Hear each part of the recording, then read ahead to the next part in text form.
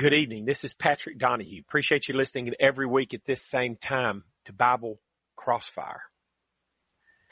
You know, Jesus said in John 17:17, sanctify them through thy truth. Thy word is truth. So it takes the truth to be sanctified, and the word of God defines for us what the truth is. We're talking about the Bible. It's not what we feel. It's not what an inner voice in our head says. It's not what we think is best. It's not what's politically correct. It's what the scriptures actually define. That's the truth. The truth that's going to set us free from sin, according to John 8:32. I've got a website here, and I can send you the link if you want me to, that says that the United Methodist Church, and I quote, church law forbids the marriage or ordination of self-avowed practicing homosexuals. But many conservatives have chosen to leave amid a growing defiance of those bans in many U.S. churches and conferences. So I think all of us are hearing about the United Methodist Church split, these congregation leaving because the United Methodist Church is going forward, it looks like, with accepting gay marriage. Well, actually, this is saying their bylaws say that it's wrong, but maybe they're not going by their bylaws. And these congregations who are more conservative than the other Methodist churches see they're not going by their bylaws. And so these churches are starting to leave. Here's another quote from that same article on the web. With these departures, progressives are expected to propose changing church law at the next General Conference in 2024. To allow for same-sex marriage and the ordination of LGBTQ people. And so the way God looks at it, the way the Bible looks at it, it is very right to leave the United Methodist Church denomination because they're compromising on gay marriage. That's what somebody should do. If they're not going to oppose gay marriage, you should leave that denomination. Let me give you some passages about homosexuality and gay marriage.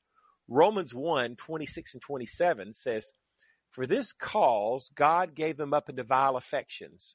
For even their women did change the natural use into that which is against nature. And likewise also the men, leaving the natural use of the woman, burning their lust one toward another, men with men working that which is unseemly, and receiving in themselves that recompense of their error, which is meat. There's no doubt, it's very clear, 26 is condemning what we call lesbianism. 27 is condemning what gay men. They're leaving the natural use of the women. They're burning in their lust one toward another. Men with men working that which is unseemly. 26, the women are leaving the natural use. Lesbians and gay men are condemned clearly in Romans 1. We're not under the Old Testament law anymore, but the Bible condemned homosexuality very clearly under the Old Testament too. Leviticus 20 verse 13 reads this way. If a man also lie with mankind, as he lieth with a woman, both of them have committed an abomination. They shall surely be put to death. And so we're not talking about two little brothers having to sleep in the same bed because there's not enough beds to go around. We're talking about a man sleeping with another man as he would with a woman, meaning sexually. What's the word this passage uses in the Old Testament to describe that? Abomination. That's usually reserved for the worst kind of sins. And then the penalty was death. They shall surely be put to death. You don't put somebody to death for violating the speed limit law. This is talking about serious sin or serious crime. In the Old Testament, it is clearly condemning homosexuality. A man's lying with another man as he would with a woman. It's an abomination. They should be put to death. That's what they were supposed to do in the Old Testament to homosexuals. They were to be put to death. Now, if you have a Bible question or comment, the lines are wide open. Give us a call at 877-655-6755. If you have a Bible question or comment, give us a call at 877-655-6755. How about what Jesus said in Matthew 19:4 and 5? He says, have you not read that he which made them at the beginning made them male and female? And said, for this cause shall a man leave father and mother, and shall cleave to his wife, and they twain shall be one flesh. You see, Jesus is going back to Genesis 2:24 for the definition of marriage, and he says, male and female. A male should leave his father and mother and cleave to a female, his wife. So Jesus made it clear that marriage should be between male and female. The old cutesy saying says it well. God made Adam and Eve, not Adam and Steve. And then another New Testament passage, 1 Corinthians 6, 9, and 10. Do you not know that the unrighteous will not inherit the kingdom of God? Do not be deceived, neither fornicators, nor idolaters, nor adulterers, neither homosexuals, nor sodomites, nor thieves, nor covetous, nor drunkards, nor revilers, nor extortioners will inherit the kingdom of God. So here we have a whole list of sins. This passage begins by saying these people who are involved in these sins will not inherit the kingdom of God. They won't be saved. It ends the same way. They will not inherit the kingdom of God. People involved in these sins, unless they repent and change, will not be saved. I mean, we have people named such as fornicators, people worshiping idols, adulterers, thieves, drunkards, and homosexuals and sodomites. Homosexuals and sodomites. Condemned with all these other sins. If homosexuality is not a sin, then there's nothing that's a sin. It's condemned as clearly as any sin in the Bible. So I just read to you 4 passages in the Bible, and there are a lot more that we don't have time to read, that condemn homosexuality.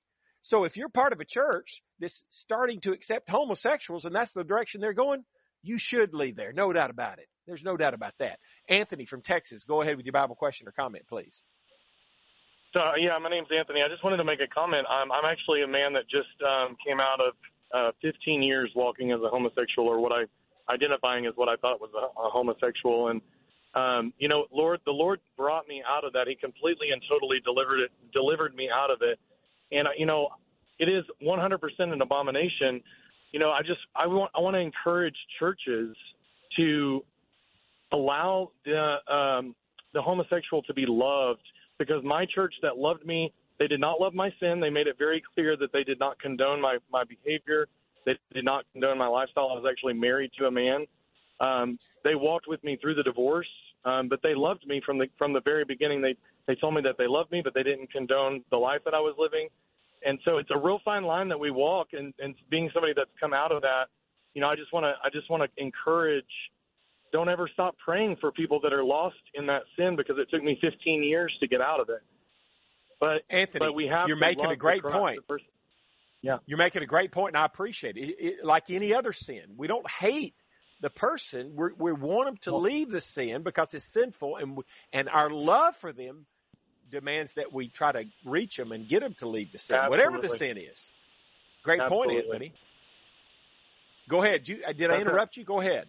No, that's absolutely right. And, being someone that has, I'm a minister's son. My dad's a Church of Christ preacher and has been for 42 years. And, being someone, I was so lost. And when I was 30 years old, I went through some trauma therapy and uncovered some childhood abuse that had happened that I was completely unaware of. And so I walked in the church. I was walking in the church and having this trauma that I had completely and totally pushed out of my mind, unbeknownst to myself. And it wasn't until I was 30 years old and went through some trauma therapy that God found it as being time to reveal that. And when he revealed that, then all of a sudden things inside of myself began to change. My mannerisms began to change. The things I like to do began to change, because I had gotten so lost in that world and identified with that in such a big way, because of the fact that the church, there wasn't any willingness to talk about somebody who was dealing with same-sex attraction. I didn't know how to talk about it. I didn't know where it was coming from. I knew what the scripture was, but I didn't know where it was coming from. I couldn't identify it. And here I am, 30 years old now. That's been 5 years ago. At 30 years old, I just now figured out where the source was. And so now I'm having to have grace and mercy for myself and walk through this. Was the source from the abuse, you mean? Absolutely, yeah. Okay. The abusers told me that what they were doing was love, and that love was kept in secret, and that if you love someone, you kept it secret. And so I identified love as happening in secret behind closed doors between two men. It was a couple of adult men. Man, okay. Anthony, appreciate you calling in and telling us about that. That helps us a lot. Appreciate that, Anthony. Absolutely. You have a good evening. You too. God bless you. That's such a revealing call by Anthony, because the statistics say a very large percentage of homosexuals, like gay men, were abused as little boys. And so this is not something that they can't help. It's something that their environment caused to happen, and they can turn around. Anthony's proof of that. He's turned it around. He's not a homosexual anymore. Any homosexual can do the same thing. It may be harder. It may be easier said than done, but it still can be done. And the Bible demands that it be done. And Anthony's right. We who are Christians need to love these people and show that we love them and encourage them to leave the sin, just like a drunkard. Encourage them to leave their sin, or a fornicator, or idolater, or adulterer, or anybody. We got, in love, encourage them to leave their sin. If you're part of a congregation, though, that's just accepting homosexuals, like we're seeing in the United Methodist Church with this division that's going on in public view for everybody to see, you should leave that church, because you don't want to be part of a church that is compromising on homosexuality. But I want you to notice, we're talking about the United Methodist Church compromising in the last several years on gay marriage, and then congregations leaving the United Methodist Church denomination because of that. But did you know that the United Methodist Church denomination had compromised on adulterous marriages many decades previous to that? Let me document that for you. Here I've got some quotes from the United Methodist Church Creed book. Now, I've got a lot of quotes here, but I'm not going to read them all. I'm just going to cut to the chase. If you want the rest of them, I can send them to you. Here's what the United Methodist Church Creed book said in 1896. It says, "No divorce except for adultery shall be regarded by the church as lawful, and no minister shall solemnize," meaning perform this ceremony, pronounce man and wife, husband and wife. "No minister shall solemnize marriage in any case where there is a divorced wife or husband living, but this rule should not be applied to the innocent party to divorce for the cause of adultery." Now that sounds exactly like what Jesus said in Matthew 19:9. Here's Matthew 19:9. Jesus said, "Whosoever shall put away his wife, except it be for fornication, and shall marry another, committeth adultery. And whoever marries her which is put away doth commit adultery." Well, that's what, in 1896, that's exactly what the United Methodist Church was standing for. What they're saying here in their creed book in 1896, it's in different words, but it's saying the exact same thing as what Jesus said in Matthew 19:9. No divorce, unless it's for adultery, will be regarded as lawful. And ministers should not perform the wedding ceremony for people who are divorced. That's clear. Drop down to 1984, though, 88 years later, same Methodist Creed book, where marriage partners, even after thoughtful consideration and counsel, are estranged beyond reconciliation.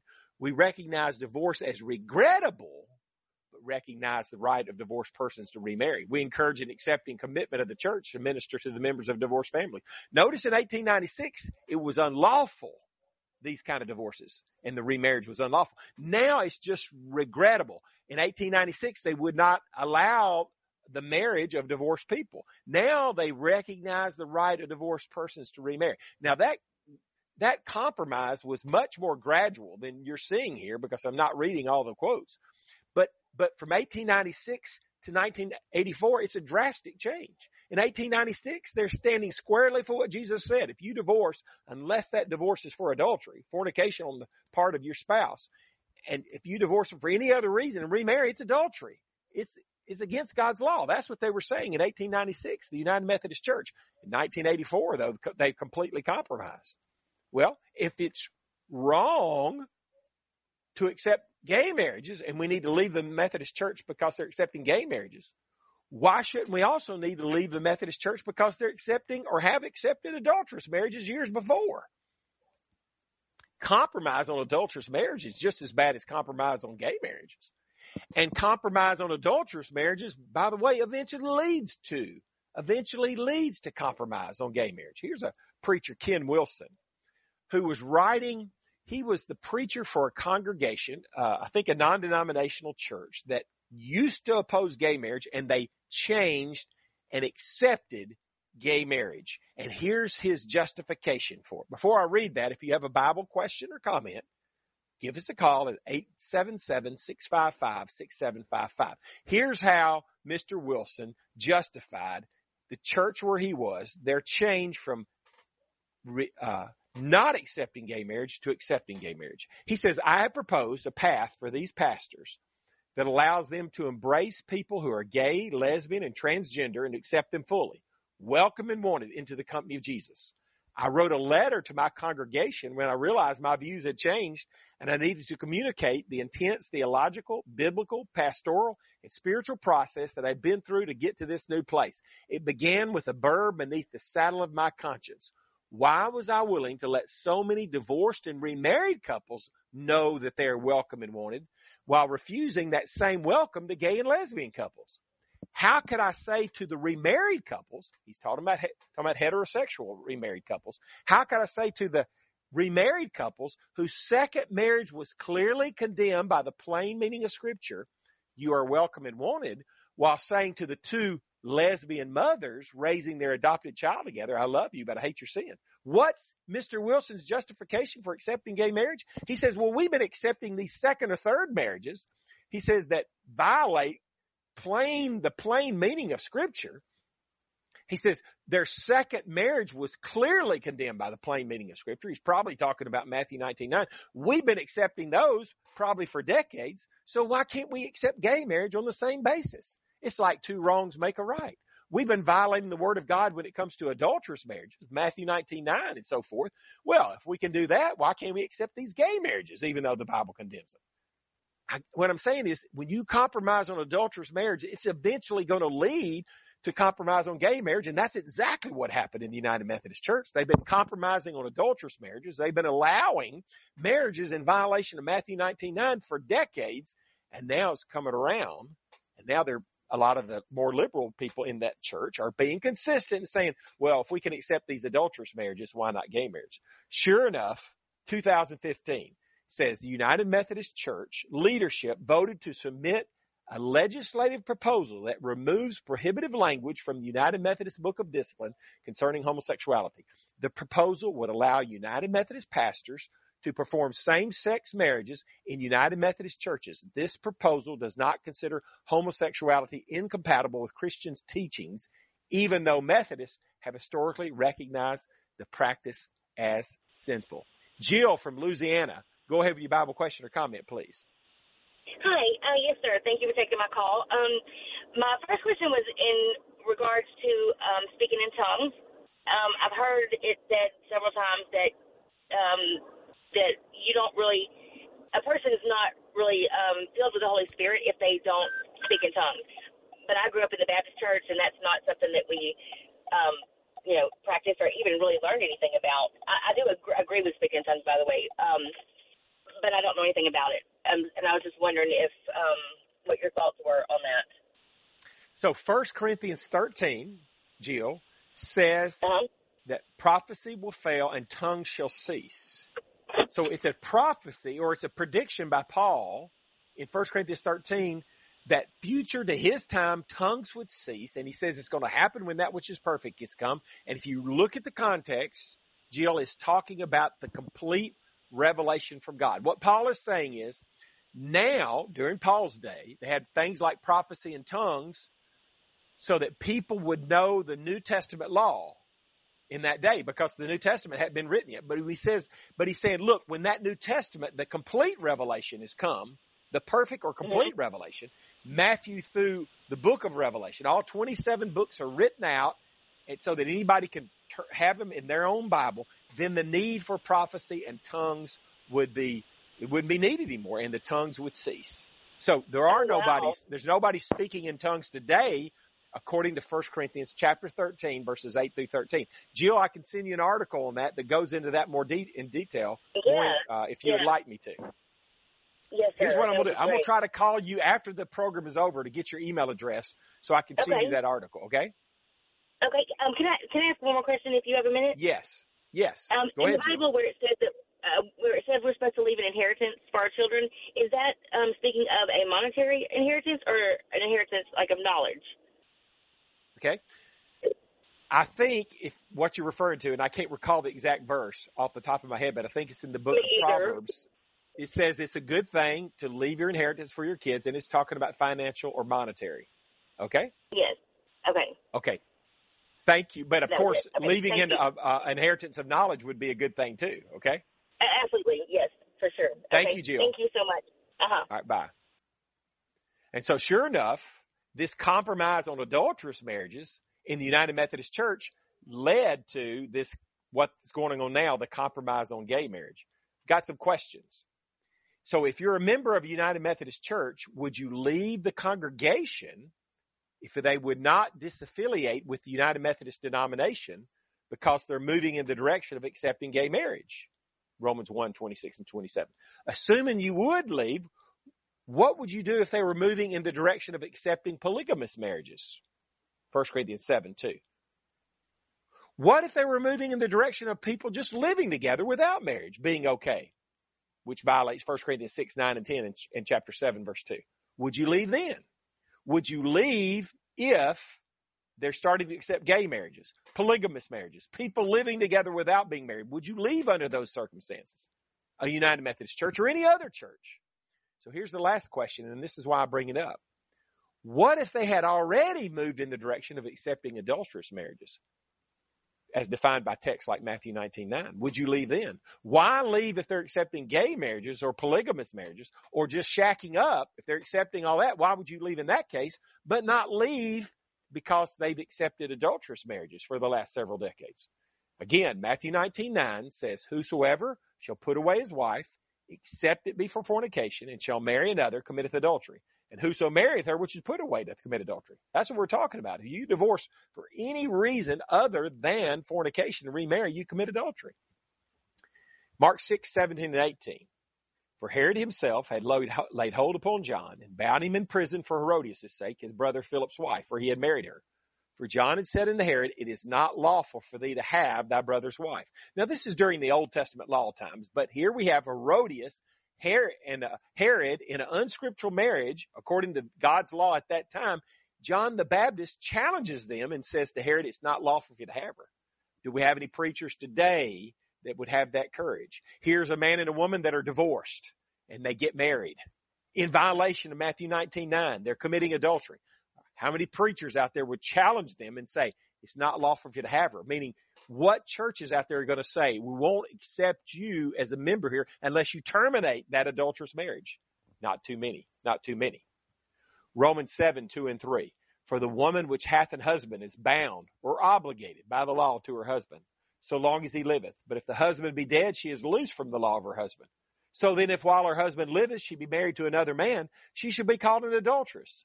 But if her husband be dead, she is free from that law, so that she is no adulteress, though she be married to another man. If a woman leaves her husband, say it's on account of incompatibility, and she marries another man, she's going to be an adulteress as long as that first husband is alive, is what it's saying. This tells us the reason for Matthew 19:9. Matthew 19:9 states the facts of the case. Divorce, unless it's for fornication, and remarry is adultery. Romans 7 tells us the reason. It's because you're still obligated or bound to that original spouse. But almost all churches, and the United Methodist Church is who we're talking about tonight, have been accepting these adulterous marriages, marriages in violation that violate Matthew 19:9 for decades. It's not just the United Methodist Church. Many other churches have done the same thing, about 95% of them. Here's a quote from a liberal in California. Here's what he said. He says, it's Anthony Donovan said, many other churches have made the same compromise on divorce and remarriage as the Methodist Church. Here's his quote. Some conservative groups believe that divorced people who marry another spouse are living in sin. However, the number of divorces in the United States has led most denominations away from that teaching. What he's saying is, it's true. Almost all churches used to oppose these adulterous marriages, but they got away from it because the number of divorces, the frequency of divorce went up, and so they quit standing for the truth on these adulterous marriages, marriages that violate Matthew 19:9.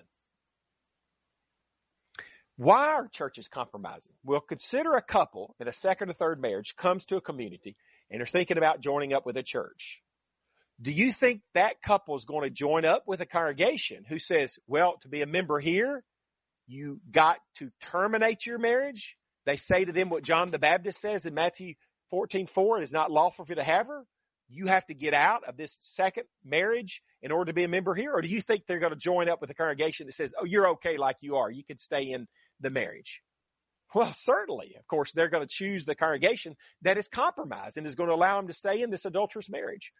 That's why 95% of the churches and preachers out here have compromised.